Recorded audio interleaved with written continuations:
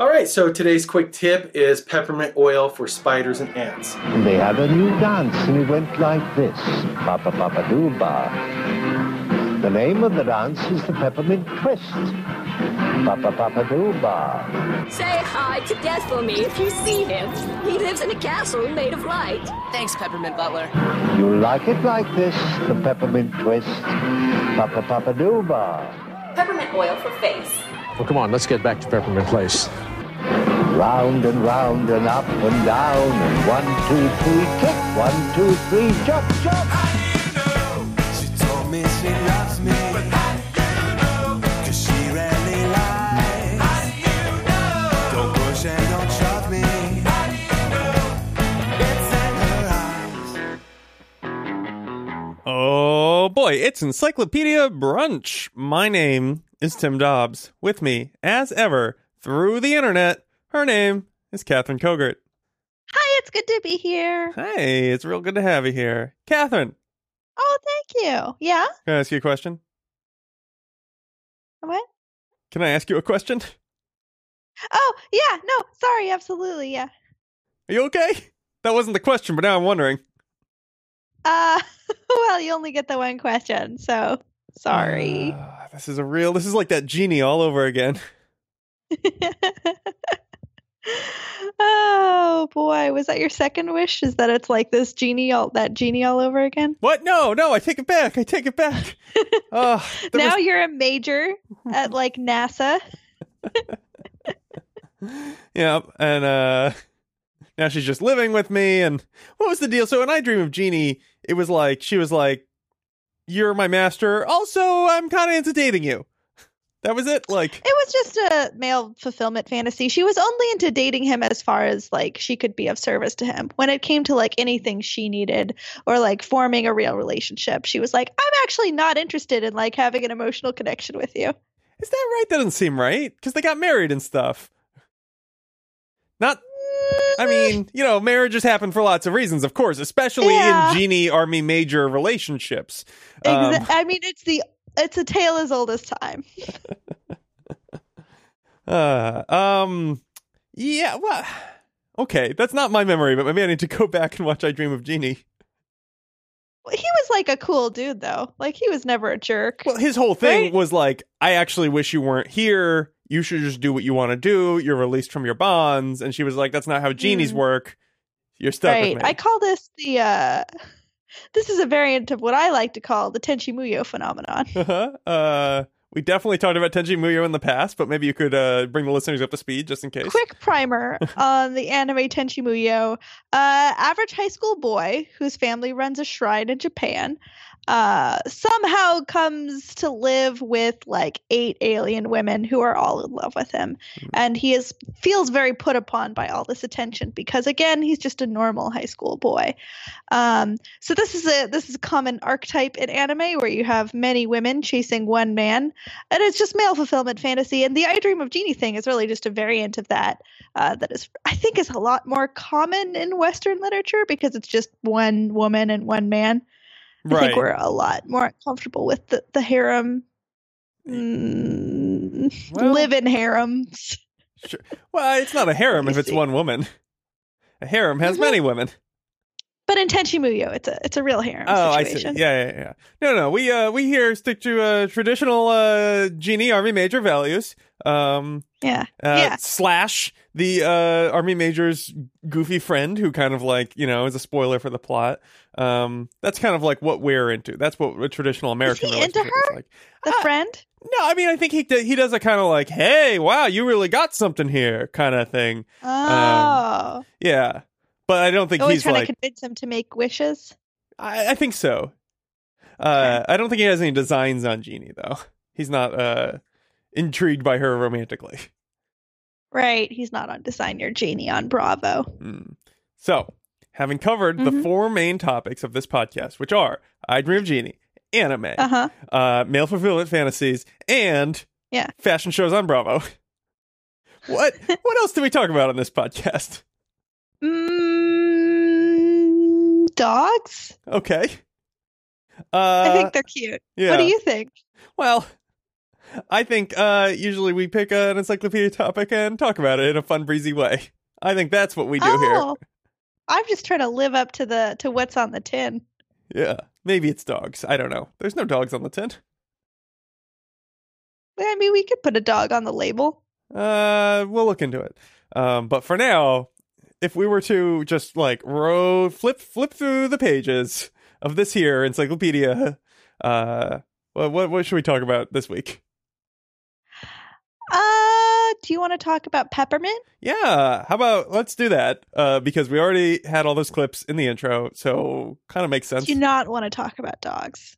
I mean, I feel like we should just mention the dog that is currently in the room recording with you, because I've already seen you twice zone out and look at the dog instead of having a conversation with me. So like, I can do both at the same time. It's like when you doodle when you listen and lecture. Maybe you listen better because of it. It's possible. I sort of feel like I see your whole heart move and focus laser-like on the dog when you look at the dog.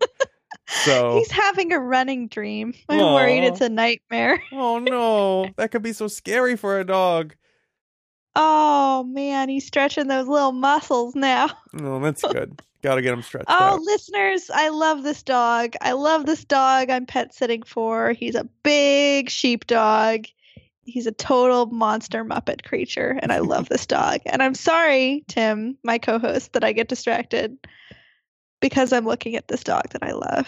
It's all right. I'm just glad we were able to let the listeners in on the dog. You know, this is sort of a radio space, and the dog elephant in the room. Yeah, well, he's very big. He's so big. Yeah.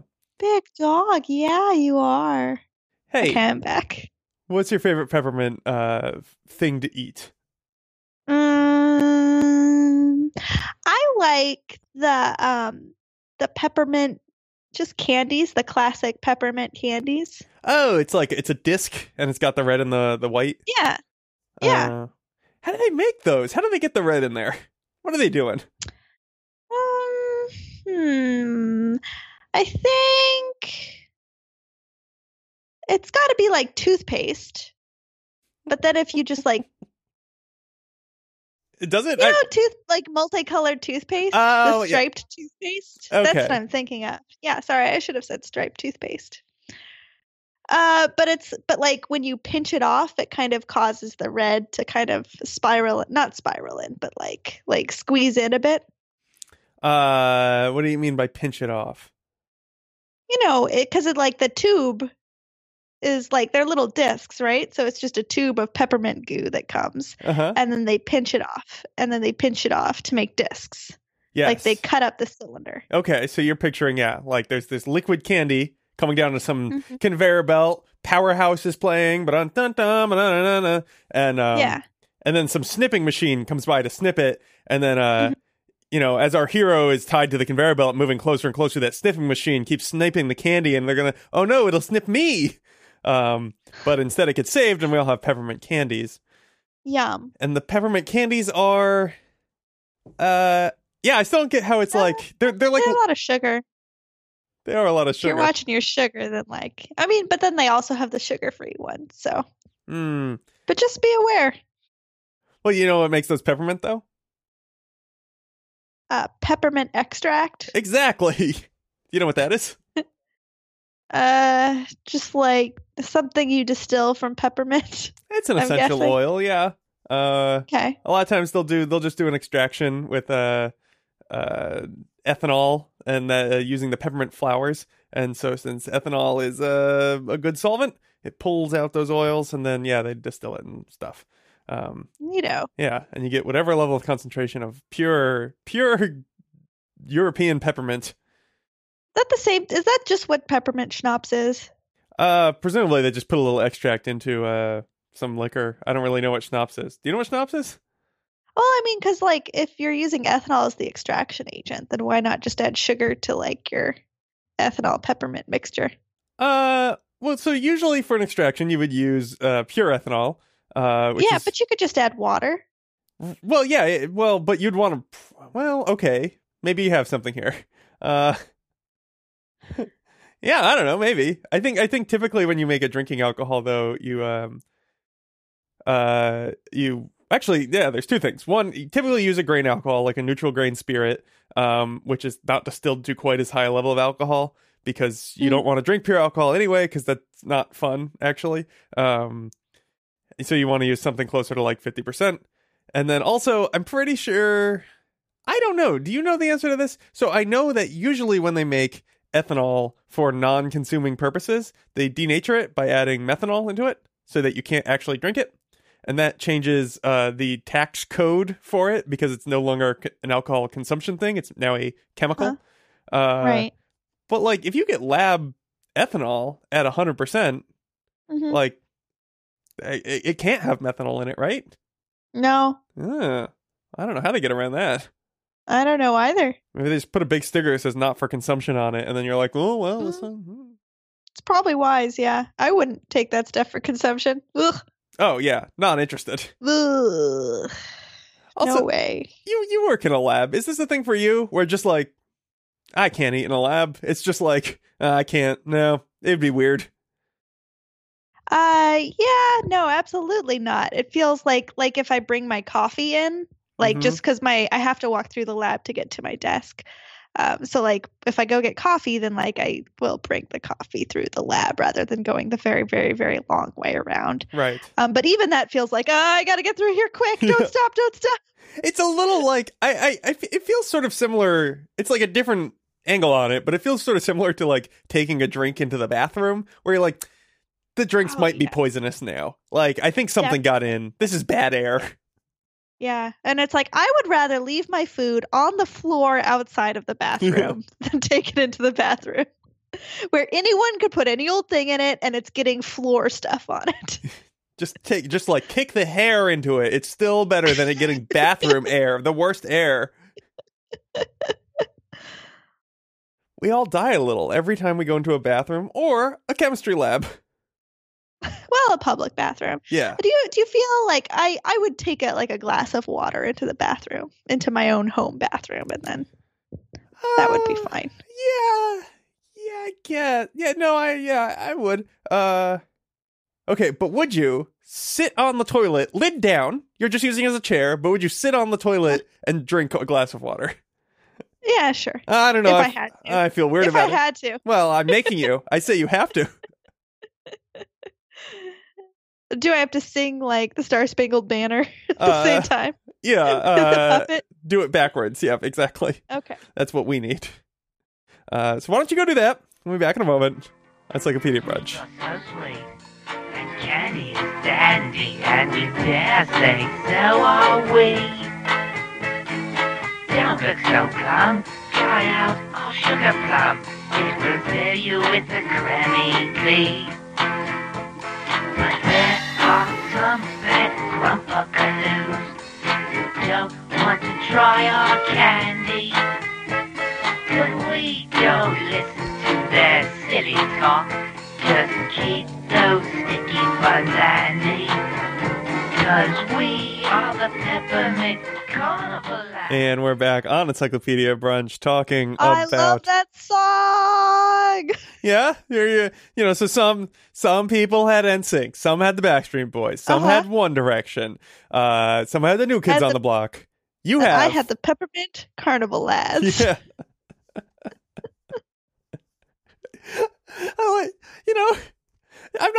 I'm mostly not one for the sort of like spooky circus psychedelic 60s take songs. But I do really like the idea of them as a boy band. Just a bunch of like fresh-faced moppets who are just sort of like non-threateningly attractive to like 14-year-old girls, and they're just like, and candy is dandy. The spookiest voices. And all the adults are just like, I don't know if it's okay that she's into this. This is really weirding me out. It's very threatening, but not in a sexual way. Yeah. But non-sexually threatening. And that's really important at that age when you're not sure what you feel, except that you're really into clowns now. And you don't know why. Growing up is hard. Yeah, it really is. Did you ever have, when you were growing up, did you ever have some peppermint cocoa? Oh yeah, it's one of my favorite seasonal Trader Joe items. Oh really? This is mine is the Peppermint JoJo's. Oh goodness. Yay. It turned out Oreos just needed to have bits of candy cane mashed up in them. Are there no peppermint Oreos? Not that I've found. They're really expanding in the past couple of years. Yeah. It all started with birthday cake, and they've just gone hog wild with it. I did really like that time that you and I found those Pop Rocks ones. The Pop Rocks one celebrating the Canadian 150th anniversary, was it? Sesquicentennial. Okay. Is that 150? Yes. Okay. But it's better for shouting. Yeah, you know what? There probably is, but I still like Trader Joe's. But you go in for the peppermint cocoa. Absolutely. Oh man, I should go to Trader Joe's, get some peppermint cocoa. Okay. Ooh, well. Talk about threateningly sexy. Lady, I get myself. Sorry, let me take that again. Peppermint cocoa. Is that better? I think that's what we like from boy bands. Yeah. I'm just one lady, so I get myself a tin of peppermint cocoa, and it lasts me until July. Oh, that seems inappropriate. So, do we know why peppermint is a winter thing, right? You got your Starbucks peppermint latte. You got your various peppermint Trader Joe's things. Uh-huh. You got your candy canes. And the list goes on, I'm sure. Right? Do you think you could tell the difference between spearmint, peppermint, what are other types of mint? Wintergreen? Oh, darling. Let me tell you. So there was Answer the question. Yeah. So there's a lot of kinds of mints. Yes. And yes, I think I can tell the difference between certainly side by side. I think also mostly, I don't know, I kind of forget what they taste like sometimes, because tastes are hard to remember. Are you absolutely sure? Because I think really the thing that differentiates peppermint the most is that it's the one that is usually the sweetest, that we add the most sugar to. That's true, because peppermint, dominant in your Christmas flavors. Spearmint, I would say, dominant in your non-Christmas gums. Where else do we have spearmint? I can't remember. I don't remember what kind of tea I have all of a sudden. I have dried tea leaves. I don't remember. I think it's spearmint. Yeah. Yeah, I believe that. Yeah. Wintergreen, only gum. I don't know that is a name of a mint. That might just be a Food Wizard flavor. Okay. But okay, so there's a bunch more. There is watermint, which I'd never heard of, but is where peppermint comes from. Peppermint is a hybrid of spearmint and watermint. Then there's also, and I see these outside of like a Lowe's or a Home Depot or, any place with a nursery, really. But there is... When they just say, here's some mint. Yeah. Buy this little plant. And you go, sure. There is a chocolate mint, which does, in fact, kind of taste like an Andes Candies chocolate mint. There is various citrus mints. Lemon mint, I think, is probably the most dominant. I do love a lemon mint. Right? Yeah. There's a lavender mint. Great for cocktails. Oh, yeah. I bet it would be. There's also, there's an apple mint. There's lots of mints. And, they're all just like, okay, so this mint makes the mint flavors and also this other thing, like I don't know what in the world the chocolate one would be, but like the citrus ones, it probably just also makes a few of the same flavonoids that citrus plants do.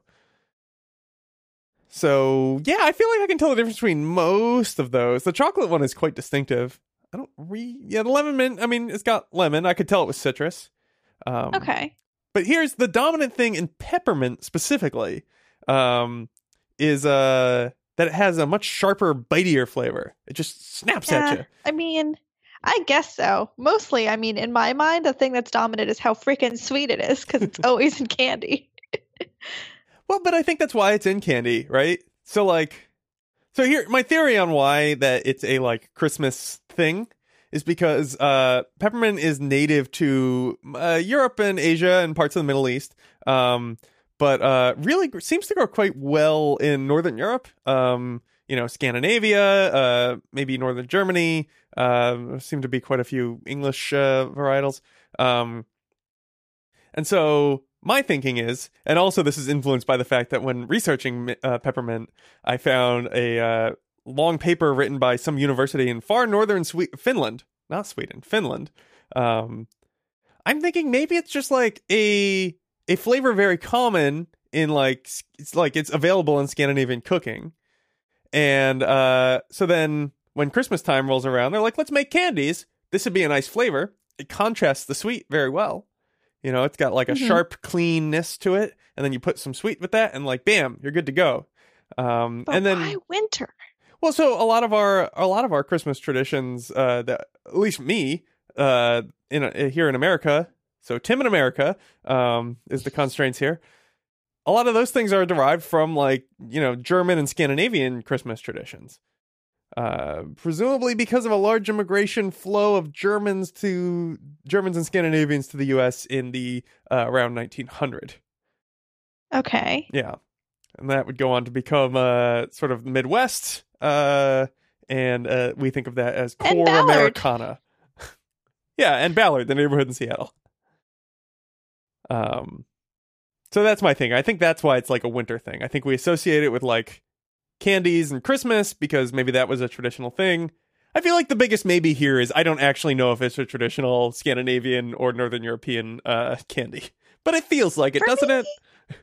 For me, the biggest maybe is why do that in wintertime specifically? Oh, because we make candy in winter for people. What? No, we make candy all the time. No, man. 24/7, 365, 366 on leap years. We're making candy. Oh, man. Yeah, I forgot you work in that candy sweatshop now.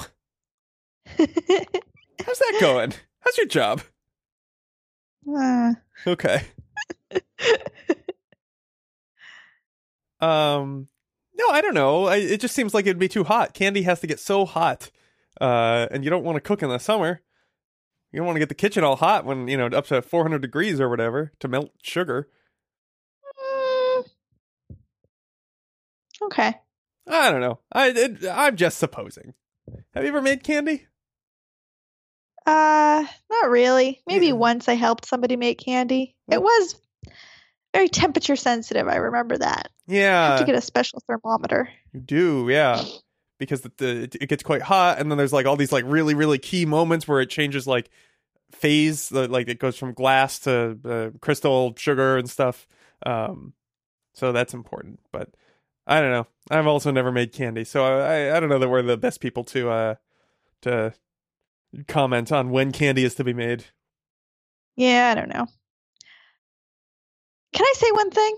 Uh-huh. I think candy canes were the worst idea. Go on. You enjoy them, and suddenly you have a super sharp weapon.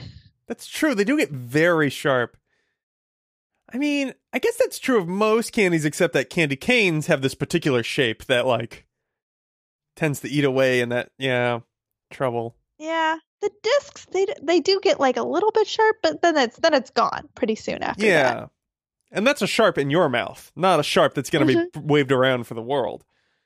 Yeah, for sure. You brought it on yourself. And the candy cane, it gets sharp, like maybe like a fourth of the way into the candy cane. You got two sharp ends. It's got the wrong aspect ratio. That's the issue here. Yeah, big time. Big time. Additionally, it's such a messy, rivaled probably only by the ring pop for like, I'm just going to get sticky eating this. But a lot fewer proposals made with the candy cane than the ring pop. You think so? You know, people wouldn't be like, "Will you grow old with me, cane?"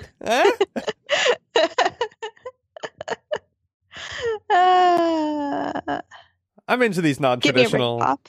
Yeah, is what she would say. Yeah. Not me, man. I like these non-traditional wedding ceremonies. I don't do that genie army major thing. Your quirky friend who's always getting us into schemes is not going to be involved in my relationship. No, thank you. Well, that's really a non-traditional thing right there.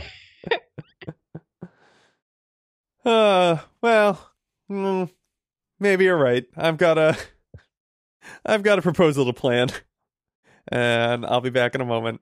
Encyclopedia Brunch. Our favorite boy bands. So here we come, we're coming now.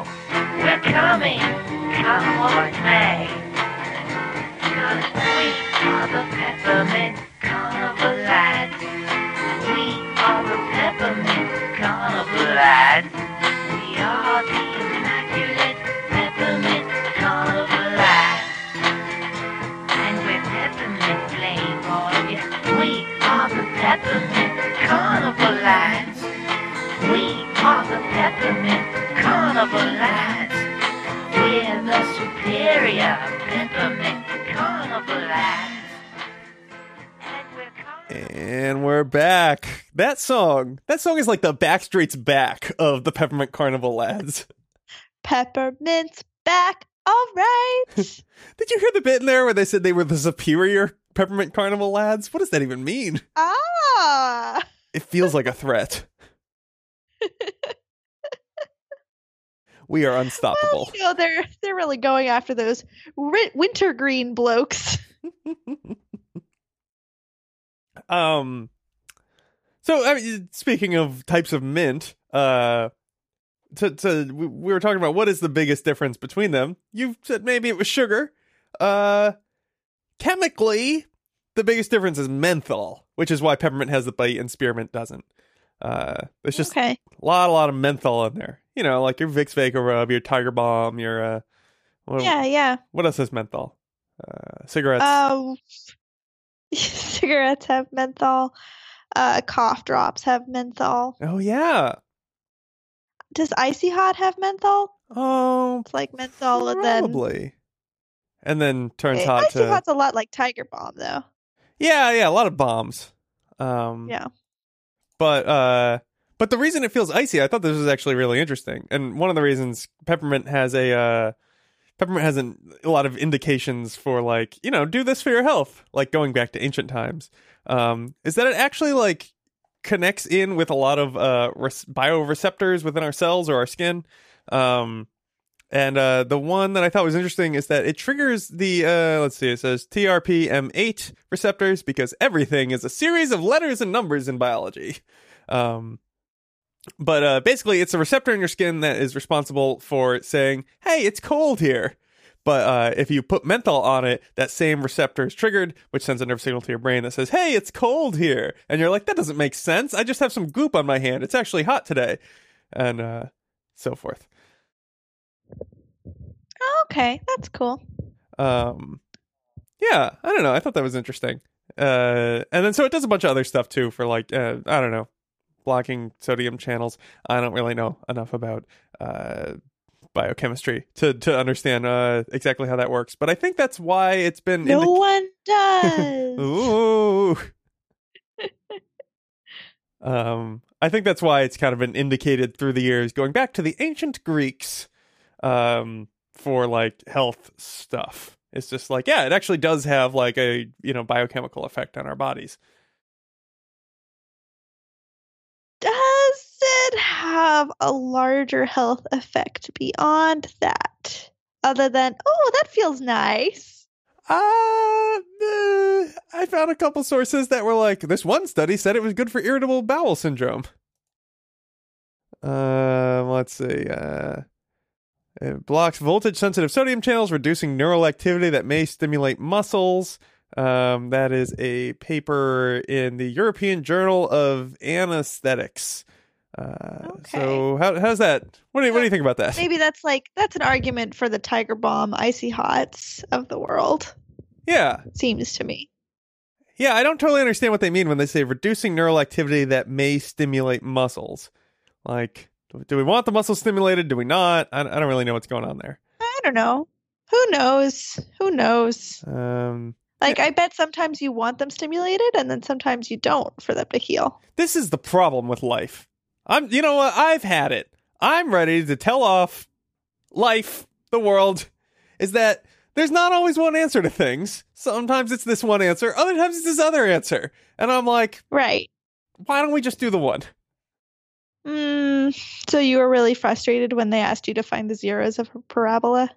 Well, yeah. Because there's two. Unless it just happened to hit Actually, you know what? I did really, really like, though, the little magic trick of, so the way it worked in my education was we did the finding the zeros of parabolas before we really knew what good this was or what it even meant, or like we had the graphs graphically, and we had the equations, and they like sort of were independent from each other.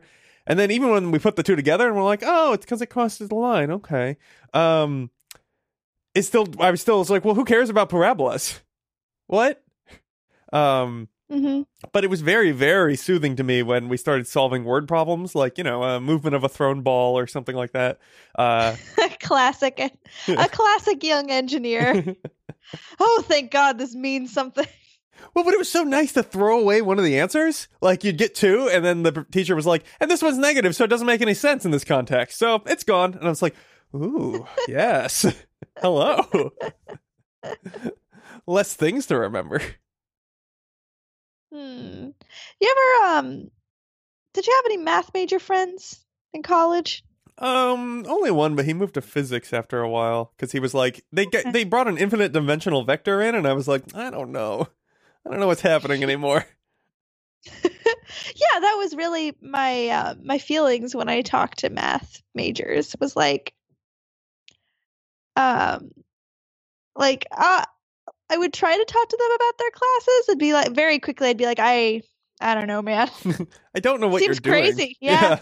Yeah, I don't know. I also I have no motivation to learn what you're doing. Like, why do I care? Yeah. Yeah, I don't know. I wish I could get that into numbers, but I don't know. There's not enough feelings in numbers. I need numbers and feelings to come together. Then we'll talk. I remember when I was learning to count, I learned to count by giving the numbers little personalities. Oh, really? Yeah. One was really pompous, and 2 was really jealous of one. That makes sense, yeah. So on and so forth, yeah. No, not so on and so forth. What goes on after that? 1 and 2, I get those. What about 5? What's 5's deal? Really... Oh, 5? 5 thought it was hot shit, but it knew that it wasn't. 1 was like, really? It's funny. I always thought of 5 as like an edgier 10. It was like, it's like, yes, I'm even. Really glad. I'm even and easy to do, or not even, but I'm easy to do math with, but I'm odd. Yo. I'm glad I'm not the only person who gave the numbers personalities. Did you know that the ancient Greeks, like the cult of Pythagoras, like those people who were like, number is all, they also gave the numbers personalities. And as I recall, I believe 2 was the masculine number and 3 was the feminine number, or it might have been vice versa. But 5 was the number of marriage, which is like, well, it makes sense, I guess. Also, I don't think your cult is based on anything like particularly good here. Like, you guys got one good equation. Like, I'm gonna need to go like at least one level deeper on this for like it to feel like a good conspiracy. Maybe that's why Scientology keeps pulling people in, right? Because it's just like, maybe if I go one level deeper, this will start to make sense. Well, yeah, I don't know. Never put it past people's natural curiosity. Mm-hmm. But speaking of peppermint and the Greeks, I think you and I both noticed in researching this episode that there was a bit of conflicting information. So we know that mint does actually have some physiological effects, and people knew that it's also, of course, an ancient thing because it's just a thing you can pick up from the ground, and it was available in Europe. So we have a lot of writings from the Western tradition in it, and we both read that a lot of the Greeks were like, oh, well, mint will discourage procreation, so that's a good thing. You can take that if, for whatever reason, instead of thinking about baseball and hot showers, because they didn't have baseball or hot showers in Greek times. They had to. That's true. Yeah. Wait, but they had cold showers. It's true. Oh, yeah, which is even you're right, hot showers isn't the thing. Oh, I've been doing it wrong all these years. Oh, no. Oh, that's why I've been having all that sex. I've been just totally wrong. But so they said your Pliny's, your Hippocrateses, your Aristotle's. They said mint is good to discourage procreation. However, you also found an article that said Aristotle was like, yo, mint will get you horny. It's an aphrodisiac, yeah. And Alexander the Great was like, sorry, dudes, my bro troops, please don't be using peppermint, specifically peppermint. Yeah.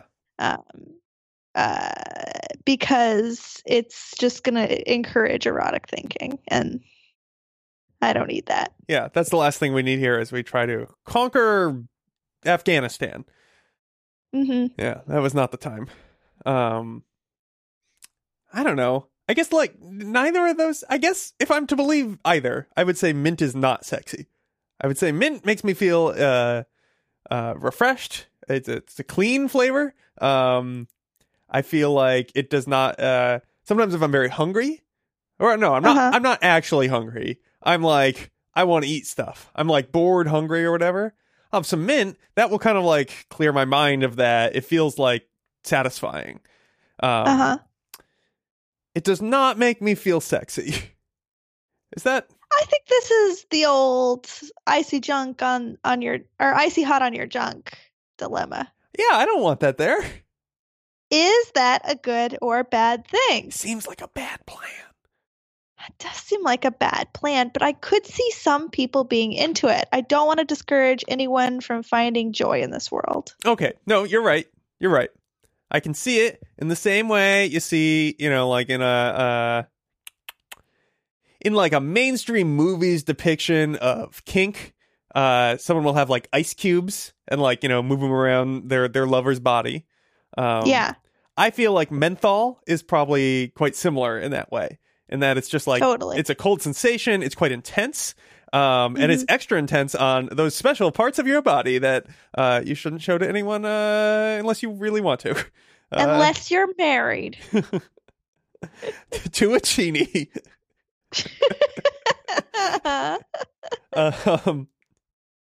But yeah, so it'd be extra sensitive there. And so I feel like I would be like, yeah, maybe in small amounts as a like thing. I don't know. I'm spitballing here. I'm going wild. I'm just talking about stuff. You should probably stop me. How's that going? What? Okay, I got distracted by the cat for a second, and then suddenly it was the mask over here. Somebody stop me. Yeah, except specifically, Catherine, stop me. Hey, have you ever used Dr. Bronner's peppermint soap? No. Oh, no, that's a trip. And I'll leave that as an exercise for the listener. I have used menthol shampoo. It's really nice. Oh. Yeah, I guess, I don't know. Have you ever used anything tea tree? Use any tea tree stuff? Eucalyptus? Oh, yeah, definitely. Definitely. I feel like those also have like a mentholiness. I don't know if those have menthol in them.